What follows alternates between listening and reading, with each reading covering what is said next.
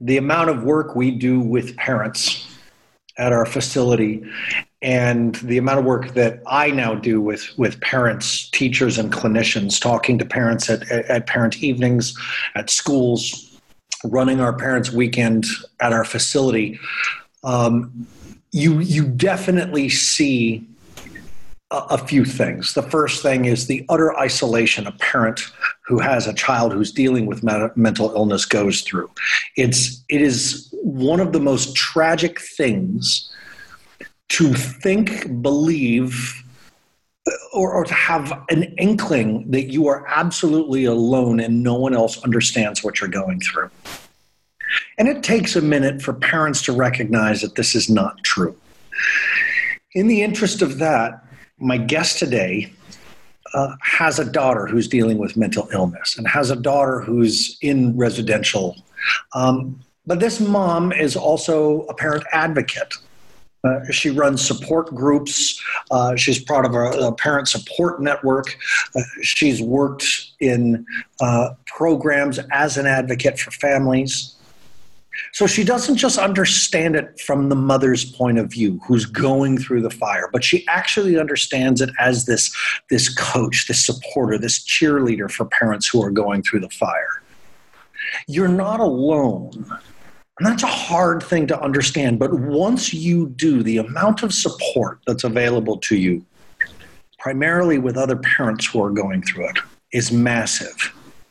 And you need to connect as a mother, as a father, as a couple with other parents who are dealing with a child who has mental illness. My guest today is Gabby Giacomazzo, and she is a parent advocate, and she's a mom who's got a daughter who's mentally ill.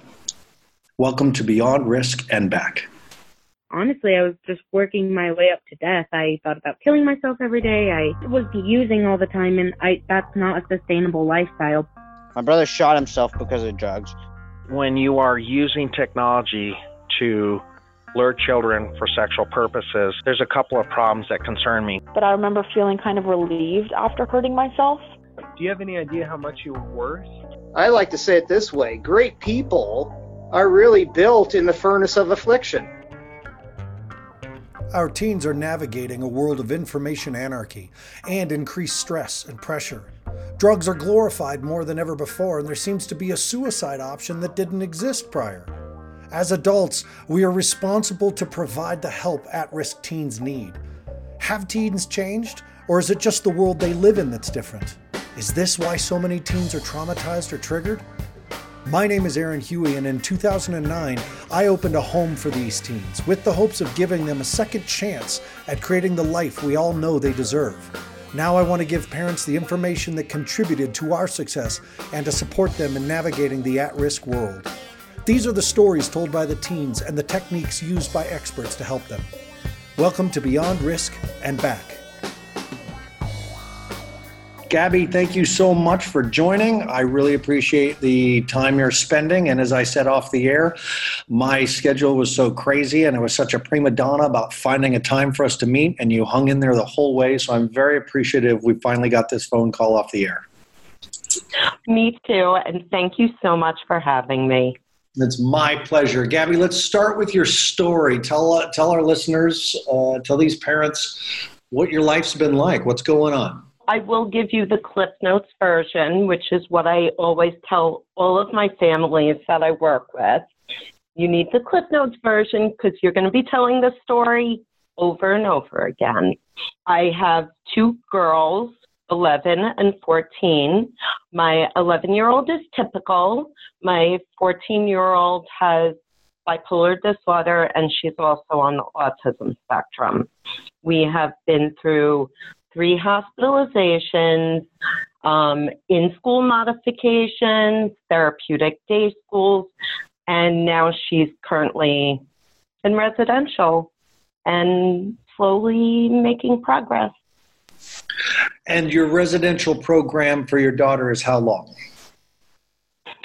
They asked for a 1-year commitment, and it's reevaluated yearly at a school district meeting. And is this funded through the county, the state, or is this a private pay program? It is a private school, but because my school district could not meet my daughter's educational needs, New York State is paying for her education and treatment.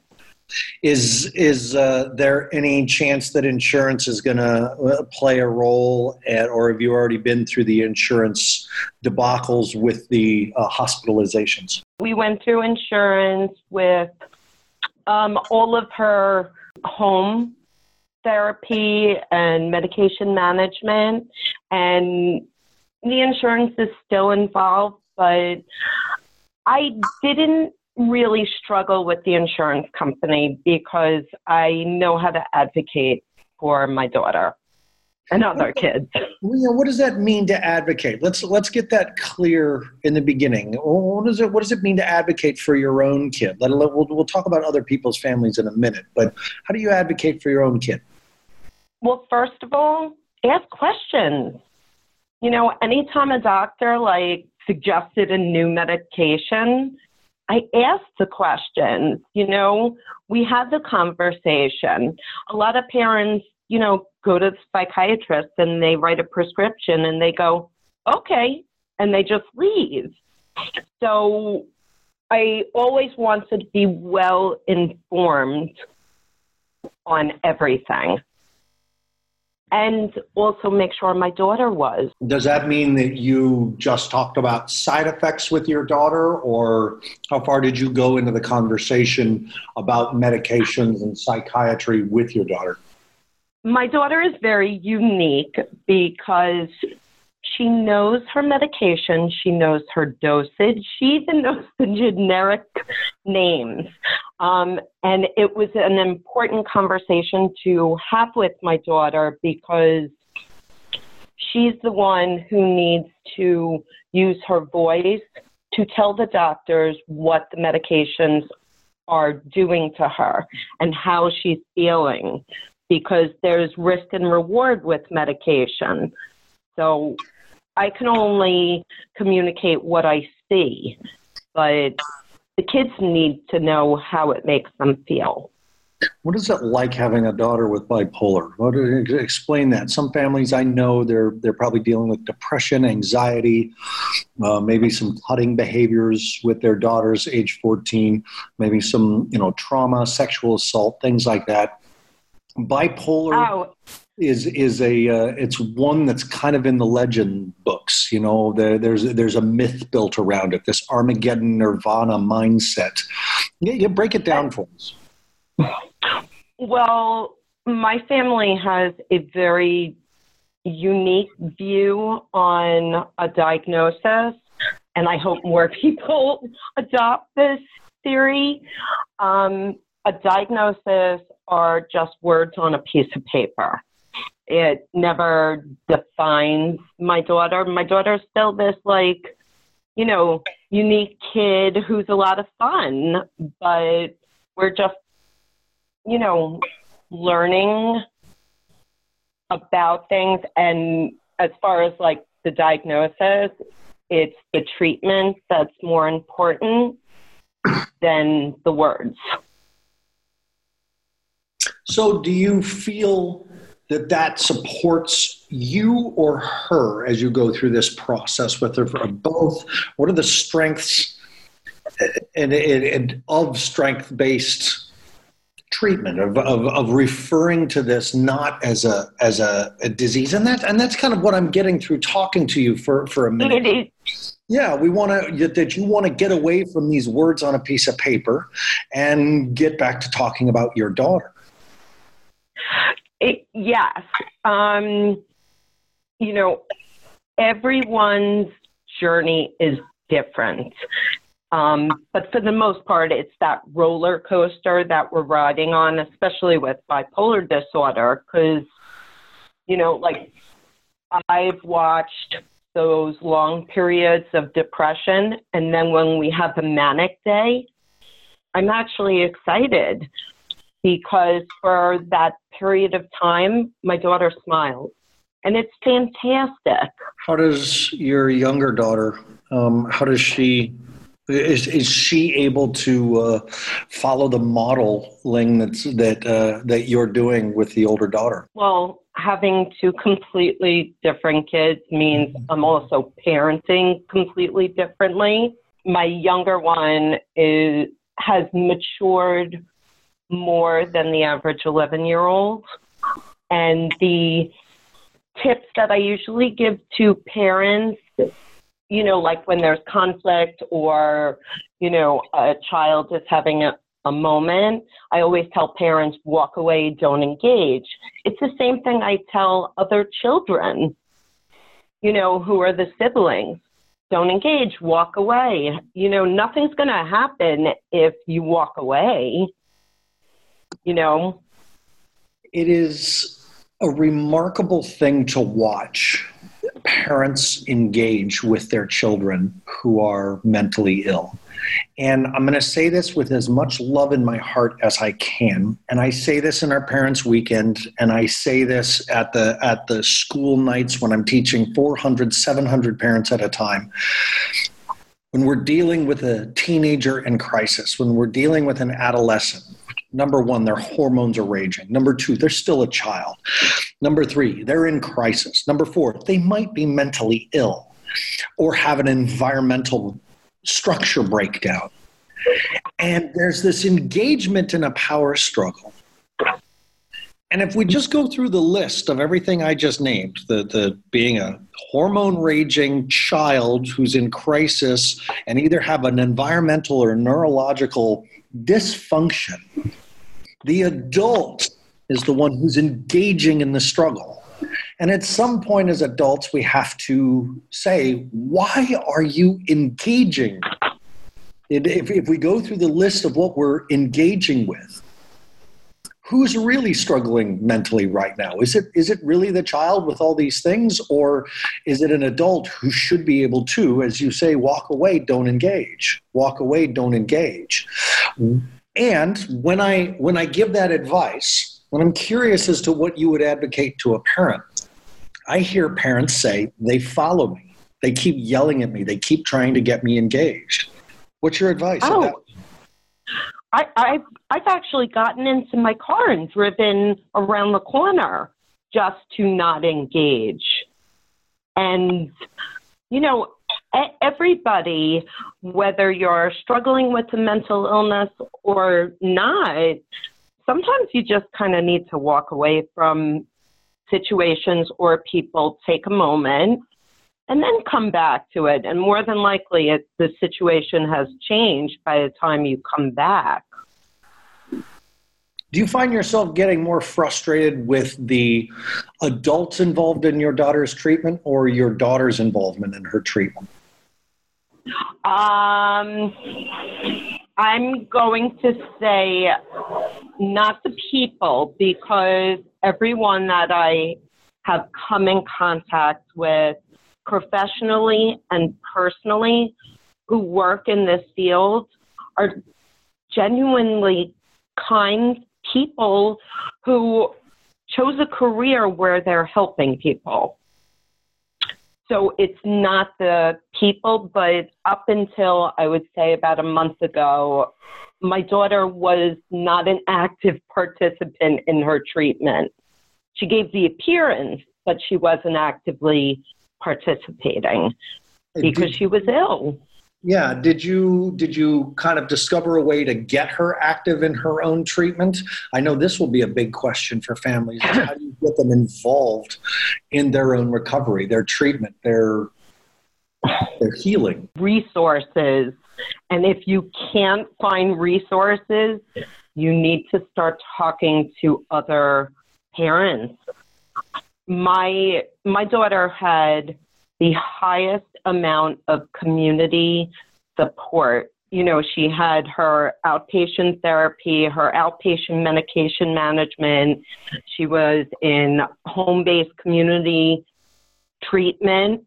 I had like a team of 4 people in my house every week. Do you feel like parents isolate their children who are struggling with mental illness? Yes, I do to a point, because I did it in the beginning, but it wasn't so much we were isolating. It was that day my daughter woke up and she couldn't leave the house. So we were not going to the barbecue.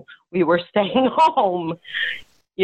Part of it is the blame and shame, that you have a child with a mental health disorder. What would you do differently, knowing what you know now, to start this process over again? How would you do things differently when your daughter was younger? I know this sounds weird. I wouldn't. I feel like I wish I knew about community-based services when she was 7, because I didn't discover them until she was 10. But my daughter has been in some form of treatment since she was 7, and she's 14 now. So, what were some of the first things you noticed that told you that your daughter was going to need treatment, like actually, medical mental care?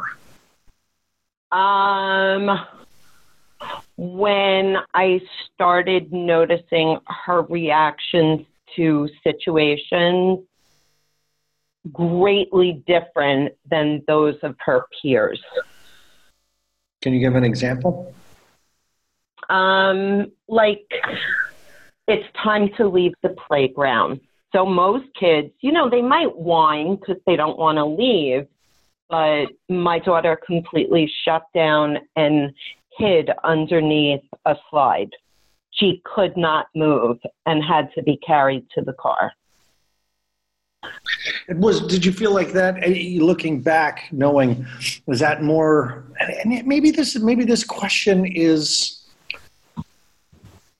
I don't know, as I'm noticing when you talk about strength-based treatment, and I'm going to want you to identify that a little bit better for parents, because I want to ask the question, was that the autism? Did you notice that first, or was that the bipolar? Did you notice that first? But I kind of feel like you're going to give me a different answer. Looking back, my daughter did have like little sprinklings of autism when she was very young, but the problem most families have when you're dealing with any type of services, whether through school or through the community, they help you when things are bad, not when you see stuff and you think it's going to get worse, because there's like a benchmark, and if you're below, nothing really happens until later. So you're saying that in the beginning you were, what people have access to is support for crisis. And that's a tough one for parents, because their kid goes to a psychiatric adolescent unit for 3 days or even a 10-day stint, and we hear them say it didn't work. It's like, well, it's not designed to work long term. It's designed to save their life in the moment. It's to stabilize. Right, and usually at that hospitalization right after a crisis, that's the first time parents are discovering that their child has a mental health disorder. So what does a parent do after that? Let's say the first time your kid goes to the hospital, they had a huge meltdown at school, the whole family's kind of sideways, the kids threaten their own life. Suddenly you find yourself at an adolescent treatment unit. You've seen the psychiatrist once. Suddenly your kid's on meds you've never heard of before. You're rushing home to figure stuff out. Absolutely. You've had one family session where your kid's saying, my life isn't working, and you're like, but I thought, now what? And suddenly they discharge him. They say, nope, insurance is cut off, and you got to take him home tomorrow. And what do you do? What do you do then? Find a parent support group. Just Google it in your town, in your state, find one and go, because they're out there. And actually, that was my first support group I went to, was during my daughter's first hospitalization. And I walked into this room and I was scared. My daughter's in the hospital, and that moment when people started talking and sharing, I was like, oh, they get me. They understand. and I didn't feel alone. Definitely that's one of the big draws to the 12-step programs for alcoholics and addicts, is being in a room where other people understand the insanity of your life. Our parent support groups, are they designed like 12-step programs? Are you going to all have to be repeating things together, or is it a little bit more, people bringing 12 bottles of wine and everybody just relaxes for a minute, or how do they work? You know what? There are so many different ways to run a support group. It depends what organization you're working with, or, like when I ran my independent one, I just wanted people to have a space. And people came, strangers came, people made friends, which is fantastic when you have a connection with someone who is going through what you're going through, or went through things that you're going through now, because parents have the best advice. I trust professionals, but the parents are the ones who I learned from. I learned from their mistakes. People have learned from my mistakes, because we all make mistakes. So I'm a parent. My kid's in the hospital. I think they've told me I've got maybe 5 days. I found myself at a support group. I feel connected with other parents. What then? What's my next step? Set your child up for therapy and look for community-based programs, which for the most part are free. Start having conversations that you wouldn't normally have at Thanksgiving dinner. When someone says, "How are you?" answer them honestly. Tell them how you are. And if they don't listen or don't want to engage, move on, because there's someone else who will listen and will be there for you. I like that. So my kid comes back from the hospital. I got some therapy set up for him. Hopefully the therapist is going to challenge them, and that the therapist is going to be working with my, philosophies of life, or my faith, or my beliefs around medication. How, as a parent, how do you teach them how to find that thing? How does a parent, do you just call and make an appointment? What do you how do you vet? How would you tell a parent to vet a therapist? You can certainly go on recommendations, but mental health treatment is going to be a lifelong journey for your child, whether it's, continued therapy or medication management. And if you go out of network, you're going to end up taking a second mortgage on your house to pay for your child's treatment. So I ideally look for someone within network. Call your insurance company, get a mile radius of how far you can access, a provider, and ask questions.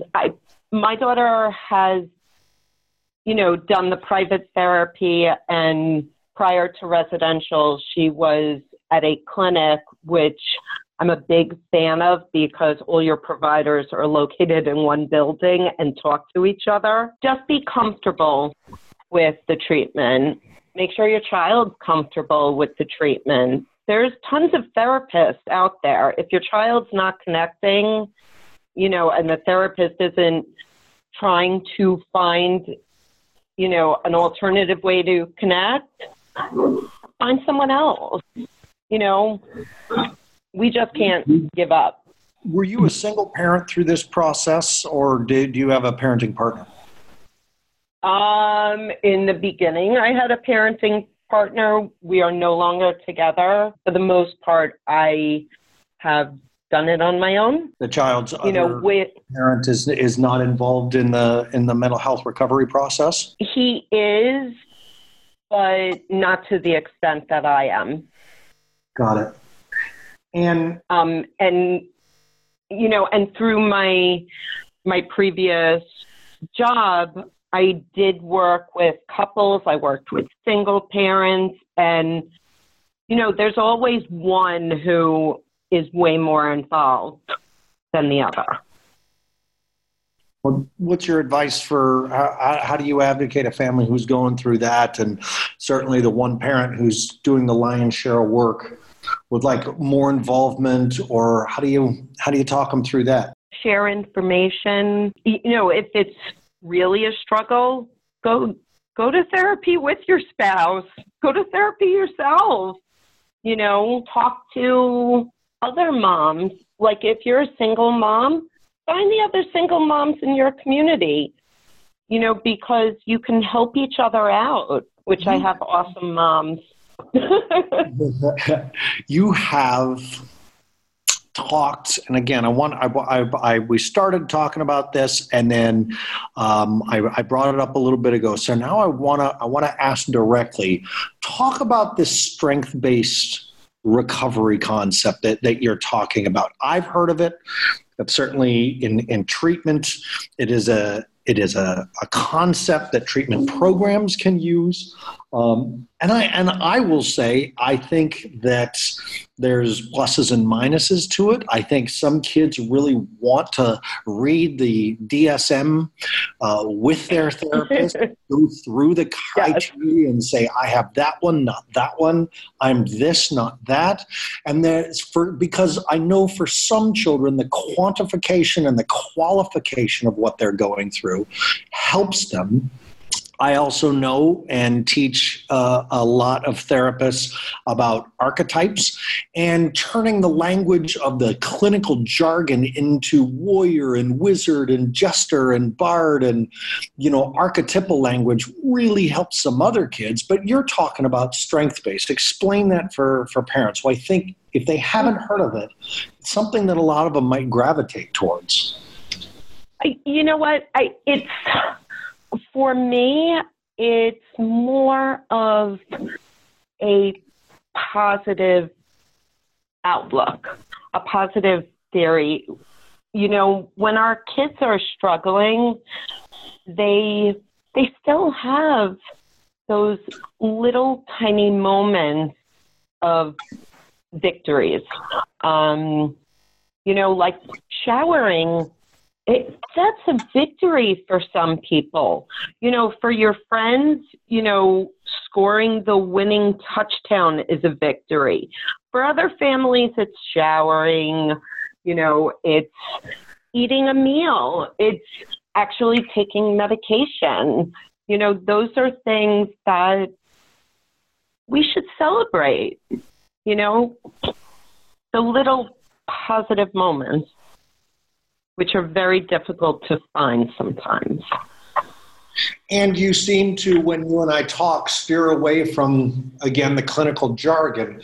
Do you feel that focuses you back on the problem rather than on the little victories? Well, we do have to learn about medical jargon, but the same way we would learn about it if you had cancer or if you have diabetes. Like, these are all the same thing. We just need to be positive. Mental health disorders, they're treatable. You just have to get treatment and figure out what that treatment is, which is a process unto itself. You talked a minute ago about the success of taking a shower. Explain that example. You talked to me off the air about this, but I'd really like my listeners to hear that from you, because I think you're talking about something that, I deal with a lot in residential programming, and I don't think parents know that other parents are dealing with this. Well, lack of care to someone's hygiene, it is one of the signs of depression. And when you're in that state and you're not showering for days, weeks, sometimes months, it can be let's say, overwhelming for those around you. So when someone does shower, it's huge. It's huge. And you have to see, like, they felt good enough in the moment to actually care for themselves, which is also something that we forget to do as parents, because we spend so much time taking care of our children that we kind of forget about ourselves. When you talk about being positive, having a whole family involved in this, I think I'm using the voice of a lot of other parents right now as I say, how are you so positive when your child hasn't showered in 3 weeks? Their depression keeps you from going to a family barbecue. You've missed out on going to church a couple times. You're missing out on taking care of yourself, let alone your other kids. Your relationship may be struggling. The medication is throwing everybody into a swing. You've taken out a second mortgage, and maybe you're even having to pick up a home internet job to make ends meet. And then positive? The benefit. Oh, yes. Yeah. So how do you grab that? How do you nab positivity in the midst of having a child that's running everybody's life, not just yours, but everybody's life? Oh, absolutely.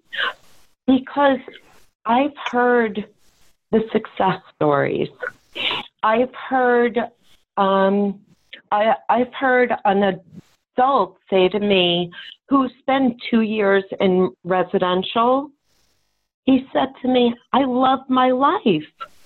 I've heard the stories from graduates of my daughter's school who went on to college and buy houses and lead successful careers, and people that I've come across professionally who have turned their own struggles into speaking out and advocating, for mental health.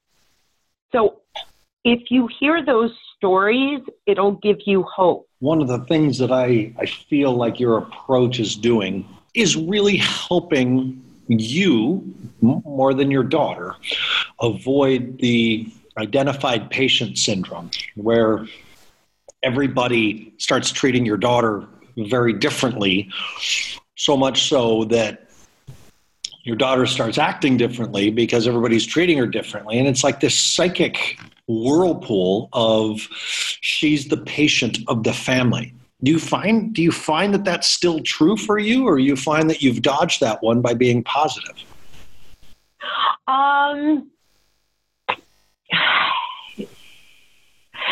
It's definitely, I'm on both sides of it. Okay. Because she has totally changed my entire life. But she's also changed my life for the positive, because if it wasn't for her, I would have never gone into this field where I can help other people. But is she the patient of your family? Does the whole family treat her like she's mentally ill? Some people do and some people don't. My family, we are very open about conversations about mental health. So much that we went to brunch with a lot of my family, and everyone was having an open conversation about how their medication's working, the ones that take medication. And my daughter was shocked. She's like, we're talking about this? I'm like, yep, this is what we're talking about. These are conversations we have as a family, because we're all involved, but we don't treat each other differently, because no matter what, she's still her. She just so happened to have a mental health disorder, and we're dealing with it.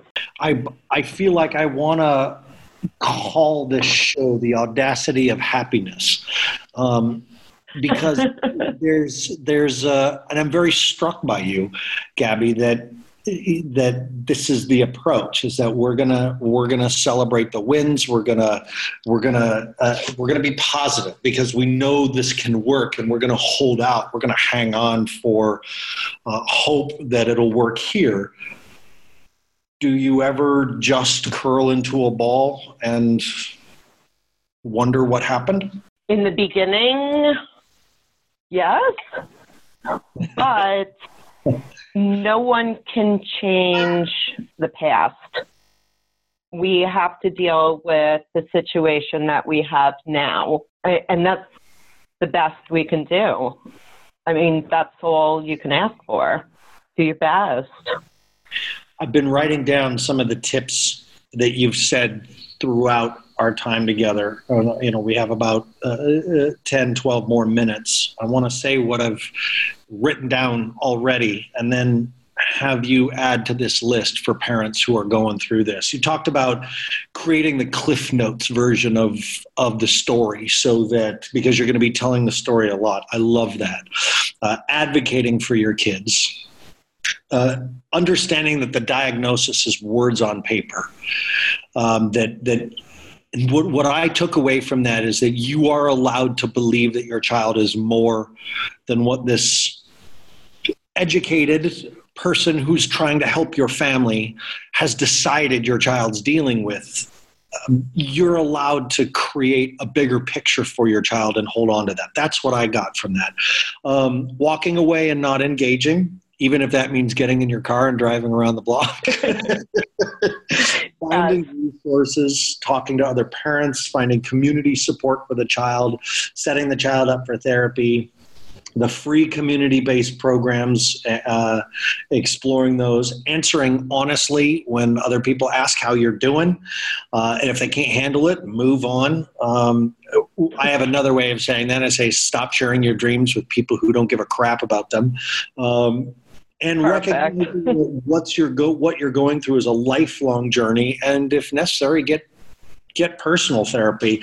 I want to get behind that one and say that personal therapy is mandatory. All right, what else would you add to this list, Gabby? Wow, that's a nice list. If you suspect your child is struggling, reach out to your school social worker. Ask them for help. Ask anyone for help. As far as you had mentioned the community-based programs, reach out to your Office of Mental Health. You know, the programs have different names in different states, but if you look, they're out there. Don't be afraid to advocate for a hospitalization.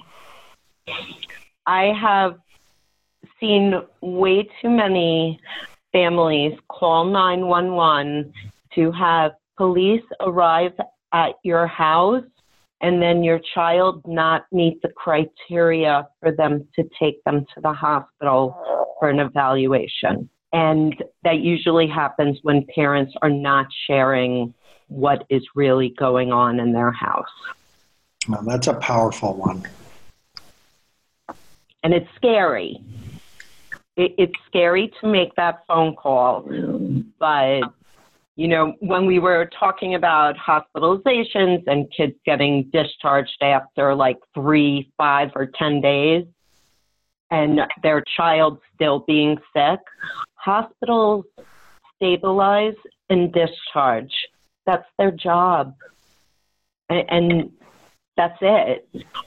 But it can get you to a turning point in treatment. And it's not scary. Well, for parents. You feel like your daughter's at a turning point, or you feel like she's coming up to the turn? I think she's moving in a more positive direction. And, you know, it was definitely a difficult decision to make, but we were at the point where, and I'm sure other families have been at this point, what we were doing for treatment was not working, and it had to change. And, that could be as simple as, you're doing individual therapy and you need to add group therapy on. But for us, it was making that leap to residential, where she's making little victories. Gabby, is there a way for parents to reach out to you if they hear this podcast and want to ask you a question before they move forward into calling a hospital or a therapist, if they want more information from you? They can definitely send me an email. It's a long one. It's my full name, GABRIELLEGIACOMAZZO@gmail.com. And would you want them to also find you on Facebook and send you a message there? Absolutely. I'm under Gabrielle Giacomazzo on Facebook. Send me a message. And is your support group, is that a support group that's like a weekly drop-in? Is that online? How do people find your support group? You can find my support group by going to the Youth Mental Health Project and finding a parent support network in your community. They're popping up in Westchester, Connecticut, Long Island, and eventually they will be everywhere. Gabby, thank you. This was a real conversation, and I think a lot of parents are going to appreciate hearing from a mom who's going through what they're going through and who's kind of walked the path that, quite frankly, is very frightening to walk. And you're right. This process is scary, especially when your child's life is on the line. So thank you for your information. Parents are not alone. You're not alone. There's others like me. Parents, listening to Gabby, I really want you to hear the last thing she said, that you're not alone, that there are others like her, like you, going through this. It is the thing that we consistently find when working with children, is how isolated and ashamed the parents feel. And we expect the kids to sit in these rooms and to do this group therapy where they share their deep and darkest secrets. And we tell the kids, you're only as sick as your secrets. And if you kill the secrets, you kill the sickness. And then we look at the parents and say, what are you modeling? What are you going through? Are you reaching out? We watch these kids who have come from some of the worst backstories and are dealing with some of the most difficult mental health issues and environmental situations. And we're asking them to become a tribe and to become a community and to reach out and support and advocate for each other and hold each other accountable. Where are the parents who are doing the same? And it's an act of courage when you feel alone and depressed that your child is suffering from mental illness, that you reach out. Listening to podcasts is one thing, and I appreciate so much your patronage on this podcast, and I hope you're spreading us around and giving us a like, subscribe, a share. But you've got to get your butt into a room with other parents, the real tangible conversations, watching the tears on someone else's face as they talk about this precious child that they have who is struggling, and they might have an idea that you didn't have. And God forbid, you might have an idea that helps them out of their darkness. As always, I want to thank the boss goddess at Mental Health News Radio, Kristen Walker, for all of her love and support. I want everybody to know that we're moving beyond Risk and Back. We'll always be a podcast, but it's also moving to Binge TV, and it's going to start being a TV show here in a couple series. So keep a lookout, and I'll sure be saying more about that. Dan, thanks for the editing work. You've had my back wonderfully.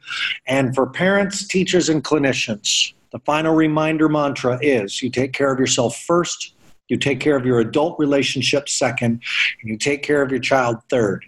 Because in that way, we do our best work with our children. We will see you next week on Beyond Risk and Back. Thank you for joining us for another episode of Beyond Risk and Back. Join us each week for your connection to experts in adolescent health and wellness, recovery, and responsibility, and also to listen to teens talk about their lives in crisis. For more information on our program for struggling teens or me, please go to firemountainprograms.com, join us on Facebook at Fire Mountain Residential Treatment Center or at Beyond Risk and Back. Visit our YouTube channel at Fire Mountain RTC for even more support with our parent training videos. Special thanks to Mental Health News Radio for their continued love and support of our program. Please go to mentalhealthnewsradio.com to see all of their podcasts. Feel free to email me at Aaron@firemountainprograms.com.